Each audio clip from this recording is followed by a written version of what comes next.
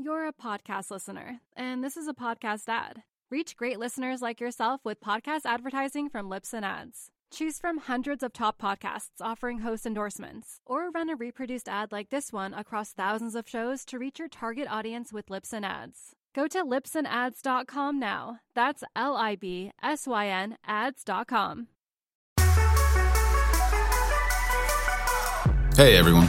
If you like this podcast, you should check out the full finance journey at realvision.com/RVPod to get the full view of what Real Vision is all about. A video on-demand platform you can watch anywhere. Our members get daily videos and analysis, plus access to more than 3,000 videos for beginners and experienced investors alike, and live events online. You'll join the most thoughtful community in finance. More than 300,000 people who trust Real Vision to be the anchor to truth in the financial world. To get started, visit realvision.com/RVPod and use the promo code podcast10 to get 10% off our essential membership for your first year.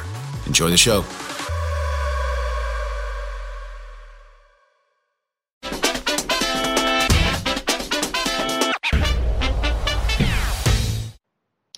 Hi, everyone, and welcome to the Real Vision Daily Briefing. I'm Andreas Steno, the senior editor at Real Vision, sending to you live from Copenhagen, the 14th of July. We've had a bunch of interesting developments from an inflationary perspective today, and I'm extremely pleased to be joined by what I consider a huge capacity on namely inflation and the monetary system, Francis Coppola, or should I say the notorious crypto skeptic. Francis, welcome to the show. Yes, I'm that too, aren't I? I guess some people on financial Twitter would concur with that at least. But I would like to start with one of the top stories of the day from Russia. The Russian company Gazprom has basically said that they cannot guarantee a safe operation of a critical part of the Nord Stream 1 pipeline in conjunction with this maintenance process ongoing at the moment.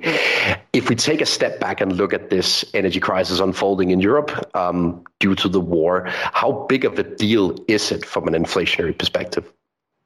Well, it's enormous, but it is a real resource constraint. And this has been on the cards for a while. I mean, we're playing this kind of game of chess in the West with Russia. We don't want to be in the hot war, but we are playing this kind of economic game with them. It would be ridiculous to think that we could impose all these sanctions on them and they would not retaliate. I think closing down Nord Stream 1 was going to happen at some point. And it was then a question of how the West responded to that, what the implications were, and how different countries responded. Germany has been talking about rationing, and I think it is time we recognise we are in a war. Yes, we may not be in a hot war, but we are in a kind of a cold war. And that can be inflationary, because one of the ways in which we fight each other is by controlling resources. When you control resources, when you limit their supply, their availability, you increase inflation. When you look at central banks in relation to war-driven inflation, how do you view the central bank reaction functions in conjunction to such a supply-side-driven inflationary pressure? It's very interesting because there's a fair amount of what I might term bullying of central banks going on right now. Everybody is going on about central banks must do something about inflation, forgetting that central banks' job is to look at inflation in the medium term. They're looking at where it is going. Where is it going to be in 2 years' time? Perhaps even as far ahead as 5 years' time. So the preferred measures of inflation can be things like the five-year forwards. And when you look at those, when you look at the forward inflation expectations measures, we're not seeing high inflation. We're actually seeing low inflation. We're actually seeing deflation and a recession on the horizon. And so right now, we've got central banks responding to inflation in the short term, which is primarily supply side driven, but not entirely. To be fair, particularly in America, there is quite a lot of demand side inflation as well. And and trying desperately to get that under control, while at the same time looking ahead, seeing these inflation expectations crashing and thinking, oh, heck, how do we soften the landing? It's really quite a conundrum for them. And I actually would like there to be a little less market chatter, and certainly a lot less from politicians about central banks must do this, must do something about inflation. Frances, you've earlier argued that direct transfers or helicopter money was a smarter way of conducting crisis policy than QE, buying financial assets.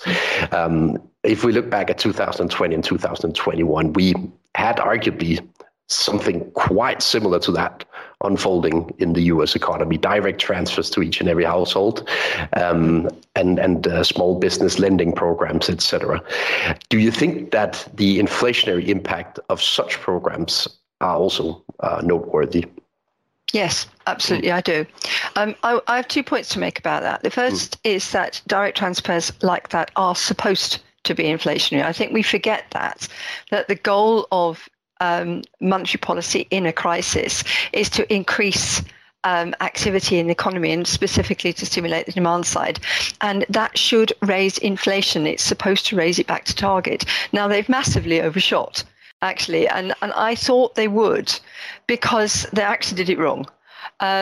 They stimulated the economy at the wrong time.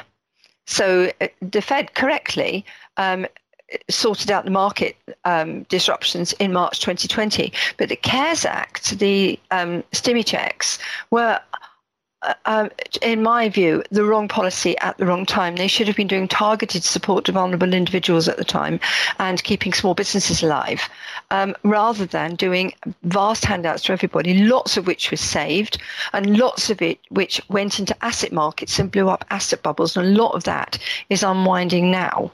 They then compounded that by doing further helicopter money drops later on, because the first ones hadn't worked, unsurprisingly, because the economy had been shut down and it's a little difficult to spend your stimulus check when the economy's closed. And so they did it again. And so the amount of money they actually put into the economy, and bearing in mind that all of this was also backed by the Fed doing immense amounts of QE, effectively monetizing the helicopter drops, they actually overdid it. To my mind, they should have been much more careful with the fiscal stimulus early on and kept their powder dry to support the economy as they came out of the pandemic. I don't think they did it right, and I think the price they're paying for that is demand side inflation, which will take a little while to work its way through. If we pair the current inflation pressure with the signal sent by the yield curve, as you mentioned earlier, of a potential recession around the corner, say 1-2 quarters from now. In the light of that, since generals sort of tend to fight the last war, does that mean that helicopter money / direct transfers, they will turn out of fashion when the next crisis hits? There is a risk that people will say, well, we tried helicopter money and all we got was very high inflation, so let's go back to doing it the way we did after the financial crisis, because that didn't cause inflation. And that would be unfortunate, in my view, because there were some quite serious policy errors. And I, without wishing to blow my own trumpet, I did warn them. I actually ended up being no-platformed in the early days of the pandemic, because I, having just produced a book advocating people's QE and helicopter money, was saying to everybody, no, this is the wrong time to do it. But I still stand by it was the wrong time to do it. And these are the lessons that we need to learn from that experiment, that we didn't do it quite right. It doesn't mean that the experiment was necessarily a bad thing. But we should accept, I think, that it is actually normal to have quite high inflation when you're coming out of a severe economic shock. The COVID pandemic was a very severe economic shock. It would be normal, with a rapid recovery from that economic shock, it would be normal to have very high inflation, simply because of base effects, if nothing else. So disentangling the causes of the current inflation is quite complicated. I would hope that, as we have shown, that fiscal stimulus can be effective. And I actually think that Europe did this better. Actually, European countries, even like my own country, the UK, actually did this better than the US did, because we had policies that were aimed at trying to keep people attached to their jobs, trying to keep people alive, to some extent, keeping businesses alive as well. And I don't think the inflationary pressure has been quite so bad there. And maybe the US could learn from that experience that actually targeted support to individuals and businesses is, in that kind of shock, perhaps a better approach than indiscriminate helicopter money. Helicopter money is needed to give a quick boost to the economy when you're trying to come out of a recession, not when you're trying to keep an economy closed. We're going to take a quick break and be right back with more of the day's top analysis on the Real Vision Daily Briefing. You're a podcast listener, and this is a podcast ad. Reach great listeners like yourself with podcast advertising from Libsyn Ads. Choose from hundreds of top podcasts offering host endorsements, or run a reproduced ad like this one across thousands of shows to reach your target audience with Libsyn Ads. Go to libsynads.com now. That's LIBSYN ads.com. So if we look back at the pandemic response, both from a fiscal and a monetary perspective, it seemed that as if both channels worked at the same time through the pandemic. So what are the lessons learned in terms of the mix between fiscal and monetary policy during the pandemic? Well, one of the big things that happened in the pandemic was a major shift in the relationship between fiscal and monetary authorities, because for much of the previous decade, we'd had them pulling in opposite directions. So we'd had fiscal authorities doing consolidation and monetary authorities keeping monetary policy very loose, in a way, almost as a shield for the fiscal authorities bearing down on debt and deficits. And the problem with that is that the distribution effects of monetary policy and fiscal policy are quite different. And so if you have fiscal policy that is fiscal consolidation targeted particularly at the lower ends of the income distribution, and you're using monetary policy to offset it, then you're going to have widening inequality. And in many countries, that's led to increased political unrest, which is not necessarily very stable. So what's happened, I think, in the last 2 years is we've had a shift. Everybody's become much more like Japan, because what Japan has been doing over the last decade, or much of it, has actually been doing combined monetary and fiscal stimulus. And that's what everybody started to do during the pandemic, was combined monetary and fiscal stimulus on a very large scale. Now we're trying to normalize policy, and I think that we need to move away from the dynamic of the post-financial crisis years with loose monetary policy and tight fiscal policy, and go in the other direction. Say, actually, fiscal policy is very much better at dealing with, shall we say, inadequate distribution of resources, and particularly because so much of this, what's going on at the moment, is about real resource constraints. It's not about monetary tightness. It's about shortages of real resources. Fiscal policy is very much better at dealing with that than monetary policy is. So we may be needing to move towards a paradigm where we have looser fiscal policy but tighter monetary policy. And I think a lot of people would welcome that. If we take your assumption at face value and look into the future of tighter monetary policy, it simply means that we should expect fewer real dollars around, fewer real sterlings around, fewer real euros around over the next couple of years. How does that link to what we see in financial markets right now? Well, what's going on at the moment is a massive liquidity drain, and a very rapid one as well. And that's really the source of all the turbulence that's been going on, the disruptions in crypto markets, the falls in the stock markets. All of that really is explained by the rapid withdrawal of liquidity from the markets to try and calm down demand.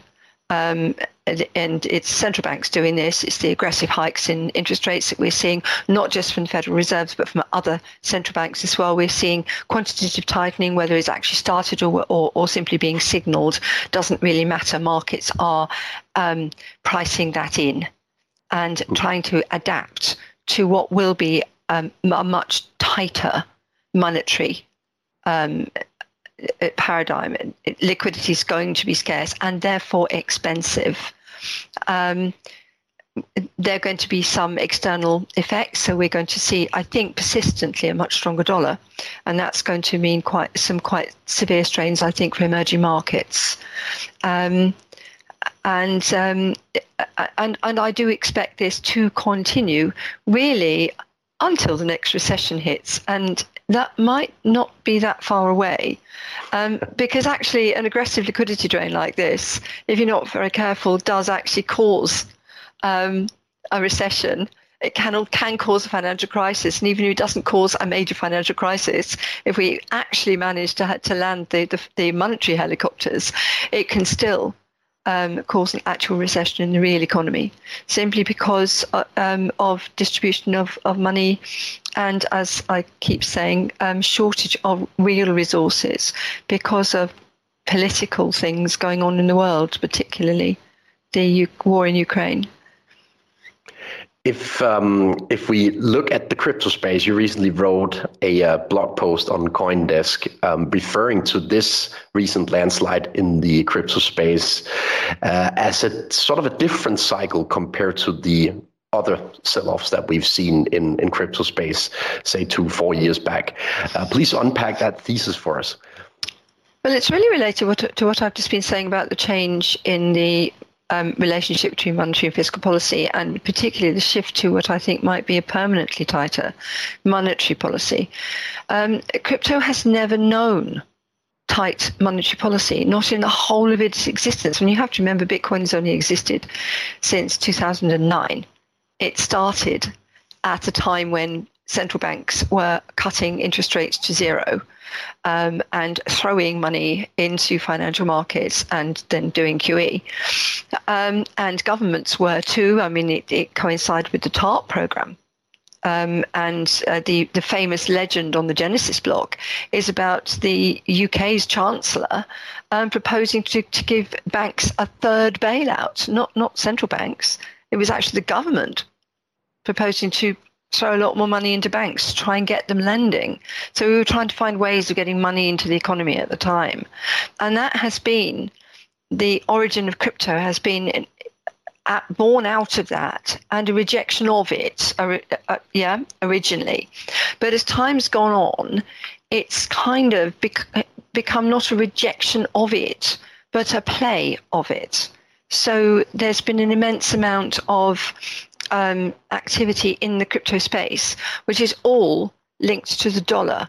Bitcoin has not become the foundation, the unit of account in the crypto space. The dollar has. And we've got immense amounts of what I might call, maybe not fake dollars, but dollars, things that are called dollars but aren't, or things that are pegged to dollars, things that people want to believe are realizable in terms of actual dollars. And there's an awful lot of them in the crypto space.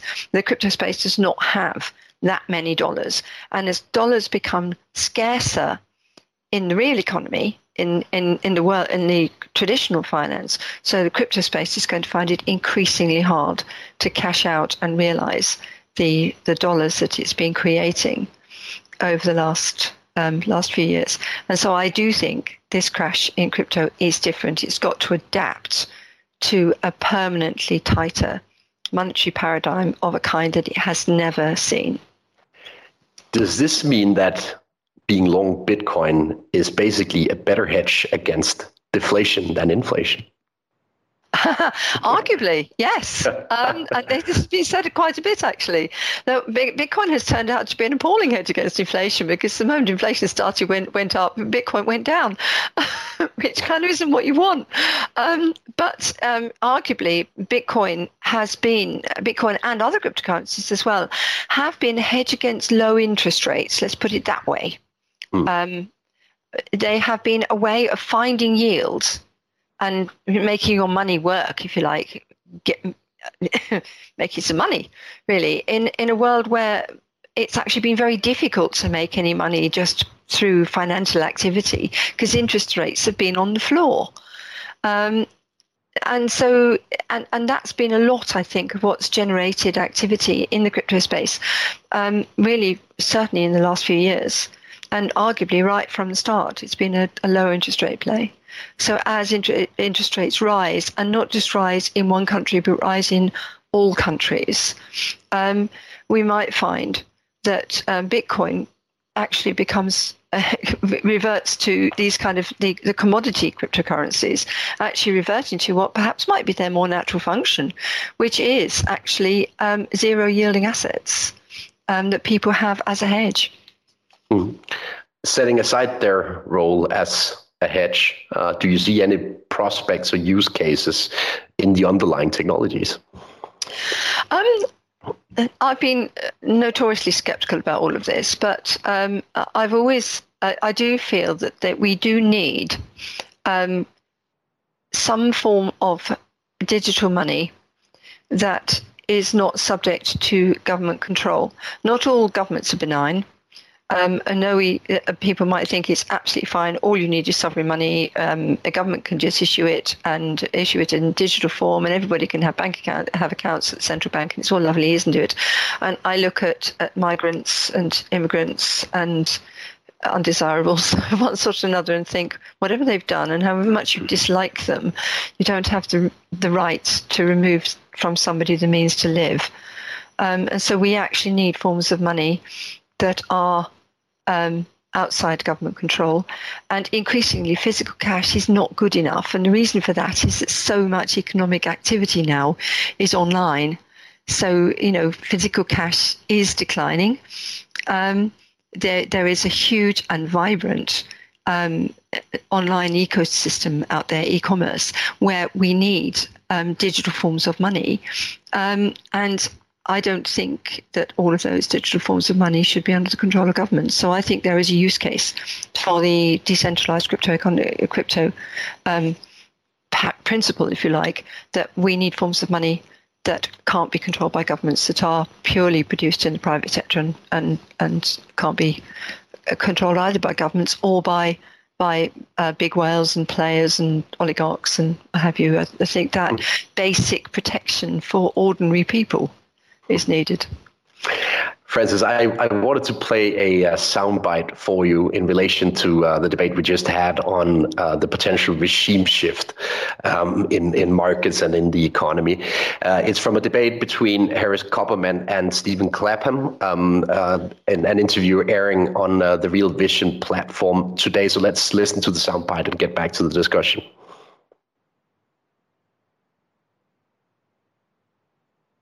Yeah, I think the whole world is going to change. I mean, rates aren't going to fall. I think we're in a rising rate environment. I think we have structural inflation globally. We're undoing multiple trends. Globalism is on the way out. All these trends that were supporting deflation and allowing rates to stay low are kind of unwinding themselves. And I think rates will be going higher. I think we also just lived through the mother of all equity bubbles. I mean, it used to be that when you look back in time, back in 2000, you had a bubble in stuff like General Electric. It traded at some crazy multiple that was totally unsustainable, but they never missed earnings. So everyone said, okay, fine, whatever. You beat earnings by a penny, we'll give you a crazy multiple. But General Electric was real. Well, parts of it were. You look forward to now, and we have a crazy bubble and stuff that is totally fake. It's just like ephemeral hocus pocus nonsense. Like, how many billion-dollar dog walking apps does the world need? It's just such an extreme example of a bubble. I mean, it's been a crazy bubble and all sorts of crazy assets, and as a result, I think that the unwind of this bubble will lead to a very nasty hangover. And I think that people need to rethink how they do everything, because, a lot of the financial system has been built on the idea that interest rates decline and cap rates decline and real estate only appreciates. And I think a lot of these things we've taken for granted aren't taken for granted anymore. I think this is really a golden age for global macro guys like myself that thrive in volatility and rapidly changing dynamic.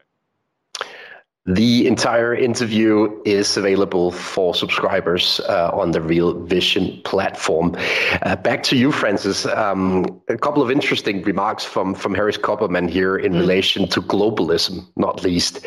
What do you make of the debate on globalism ending after the pandemic? Well, this is kind of what I've been saying, that we're seeing a real shift here we've seen it developing actually even before the pandemic. We have seen the shift back towards nationalism, and that started in about the mid 2010s, maybe a little earlier, about 2014, 2015. We started to see a shift to nationalism. And when you see that kind of shift to nationalism and to political shift, there is going to be an economic shift as well, because nationalism doesn't lend itself to globalization. There's been quite a reaction against globalists. So here, for example, we had the reaction against the what they called the cosmopolitan elite, the rootless international wanderers who have no home, the somewheres versus the anywheres, and they become almost like figures of hate, and that doesn't bode very well for globalization. And there's also been quite a strong push towards saying reshoring, towards saying we must be more self-sufficient, particularly I think countries now, because of what's happened with Ukraine and also because of other threats as well, will want to be a lot more self-sufficient in energy and in foodstuffs. And we are going to see major changes in that, and that will have, I think, a lot of effect on global supply chains. It is going to be a major shift, and we are going to see this kind of golden age of globalization, which has kept inflation low, and I have to say has lifted a lot of people out of poverty as well. I disagree with Stiglitz, by the way, when he said globalization is bad for emerging markets. It's actually been really good for emerging markets, for people in emerging markets. We've got more people lifted out of absolute poverty than we've ever had. But the people who paid the price for that were actually the middle classes in the West. They're the people who didn't benefit from globalization or didn't see themselves as benefiting, and they're now reacting against it, and they're seizing the political ascendancy, and they are putting up the barriers. And so that golden age of globalization is coming to an end, and the new paradigm, which has been forming now for about the last 6 or 7 years, I would say, is nationalist. We're going to take another quick break and be right back with more of the day's top analysis on the Real Vision Daily Briefing. You're a podcast listener, and this is a podcast ad. Reach great listeners like yourself with podcast advertising from Libsyn Ads. Choose from hundreds of top podcasts offering host endorsements, or run a reproduced ad like this one across thousands of shows to reach your target audience with Libsyn Ads. Go to libsynads.com now. That's LIBSYN ads.com. Yeah, if we look at the current labor shortages we see in the US, in the UK, and parts of mainland Europe as well, how do we reshore without labor being available? Yes, we haven't quite worked that one out, have we? I mean, there is the kind of the Marxist argument that basically says a tight labour market is an incentive for companies to invest in technology, and to the extent that technological investment actually drives productivity improvement, that might be something we actually want. I mean, I don't know if any research has been done on the relationship between increasing the flexibility of your labour market and including more people in it whose marginal product is lower. This is a controversial and difficult subject, but we need to look at this, and and disappointing productivity. So it might be that part of your solution to labour shortages is for companies to get on with automation. And, I mean, there's been a huge resistance to that as well. And it's fair to say there are some jobs that are really quite hard to automate. And a lot of those jobs are in sectors that we've now discovered we desperately need, like in healthcare, for example, and social care, those sort of things. And those jobs can be really quite hard to automate. So it's not straightforward. But one thing that does seem to be coming to an end is the idea that we can import the people we need to do those jobs. Not just because, and this won't just be because of the reaction in our own countries to having lots of immigrants coming in to do those jobs. Because actually, if people are faced with a choice between having immigration and services, they'll choose services. I mean, they'll moan about the immigration, but they'll put up with it because they want the services. So I'm not really very convinced by this. We're all going to shut the doors and not let the immigrants in to do the jobs. It's more, I think, that eventually the countries from which we have expected immigration to come won't send people anymore because they'll need them themselves. The global aging phenomenon that's partly driving our labour shortages, demographics, is a global phenomenon. It's not just limited to Western countries. No, if you look at demographic projections for the labour force in China, for example, they look absolutely awful. They're shocking. Just take an example. Because of the one-child policy. I think the only places in the world where the demographic outlook is brighter are India and sub-Saharan Africa. Yeah. I wanted to allow a few questions from the audience as well, Francis. And we have a question from Ralph in relation to the coverage that you've made on the run on the Celsius Bank. Could you please discuss your observations on the Celsius Bank failure briefly for Ralph here? Yes, I had a bit of a rant on Twitter earlier. Yeah. And I'm amused to see that Masinski has now released his statement, a long statement. I haven't read all of it, but Katim Shubber of the Financial Times did a thread on it. And one of the things Masinski has said is that essentially deposits placed in Celsius are assets belonging to Celsius, which is what I said. That I think there is a huge misunderstanding generally in the crypto sphere about the nature of a deposit in a company like Celsius and even in a company like Voyager as well. That these are not assets under management. You are not placing funds with a company like Celsius so they can manage them for you. They're not your funds. You're lending those funds to that company, and it will do with them whatever it sees fit to raise profits for itself. It will take risks with those funds, and you have no right of return. All you have in the event of bankruptcy is an unsecured claim. So you will have a right to a share of whatever residual assets are left after secured claims and senior claims such as unpaid taxes have been settled. So I'm personally of the opinion, I think it's extremely unlikely that Celsius depositors will see the return of their funds. I think they're going to see really quite sizable losses. We already know that crypto depositors in Voyager are going to take a substantial haircut, and I think that we're going to see something similar happening to Celsius depositors as well.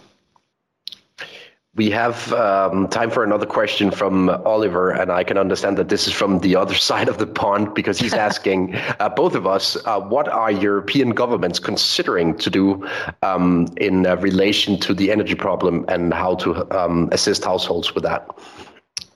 Well, this is a very good question, isn't it? I mean, they're under a lot of pressure to provide help to households, and this might take a number of forms. It might take the form of price caps. It might take the form of subsidies, energy subsidies. We've seen those before. It might take the form of some form of handout, fiscal transfer. It might take the form of nationalising their energy companies. There's a bit of that going on, and it might take the form of rationing. Germany is already talking about rationing. It really depends how bad it becomes. And all of the things I've mentioned are things that I think some or all European countries will end up doing at some point. I struggle to see how we can avoid a recession given all of that, especially if we venture into rationing. I saw that the Bundesbank released a study on the potential GDP drop should Germany need to ration the natural gas resources by winter. So it is a truly interesting time coming up. I've made it my trademark, Francis, to always conclude the daily briefing with a meme. So I want to bring the meme up on the screens. And of course, when we have the notorious crypto skeptic visiting us today, we needed a meme in relation to the inflation hedge of Bitcoin. So this meme is obviously taken from the Goodfellas film, but I had a big laugh at it when I saw it yesterday. Final question from my side, Francis. Would you expect the crypto winter to be over by now, or should people expect it to continue during the autumn? I think it's going to continue. I can't see it being over anytime soon. Actually, if you look at previous crypto crashes of this kind, they have been long lasting. When Bitcoin crashed in 2018, it took another couple of years before it recovered. I don't think it will be perpetual winter. I don't think we're going to become Narnia. But I think it certainly could be quite a long-lasting slump. And as I've said, I think that during that time of winter, the crypto industry will need to reform itself and turn itself into something that will work with a fundamentally different paradigm, a global system where globalization is ending. And these are borderless currencies. Why do we need borderless currencies when globalization is ending?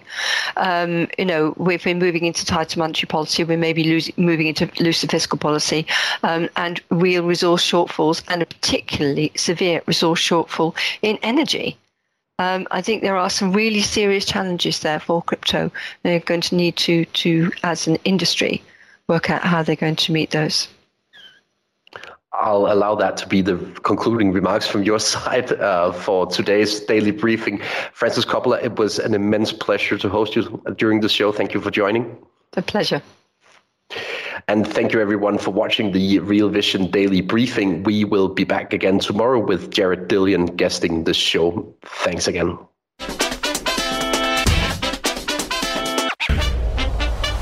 What's up, revolutionaries? Thanks for tuning in to the Real Vision Daily Briefing. For more content like this, head over to realvision.com and get unfiltered access to the very best, brightest, and biggest names in finance. You're a podcast listener, and this is a podcast ad. Reach great listeners like yourself with podcast advertising from Libsyn Ads. Choose from hundreds of top podcasts offering host endorsements, or run a reproduced ad like this one across thousands of shows to reach your target audience with Libsyn Ads. Go to libsynads.com now. That's LIBSYN ads.com.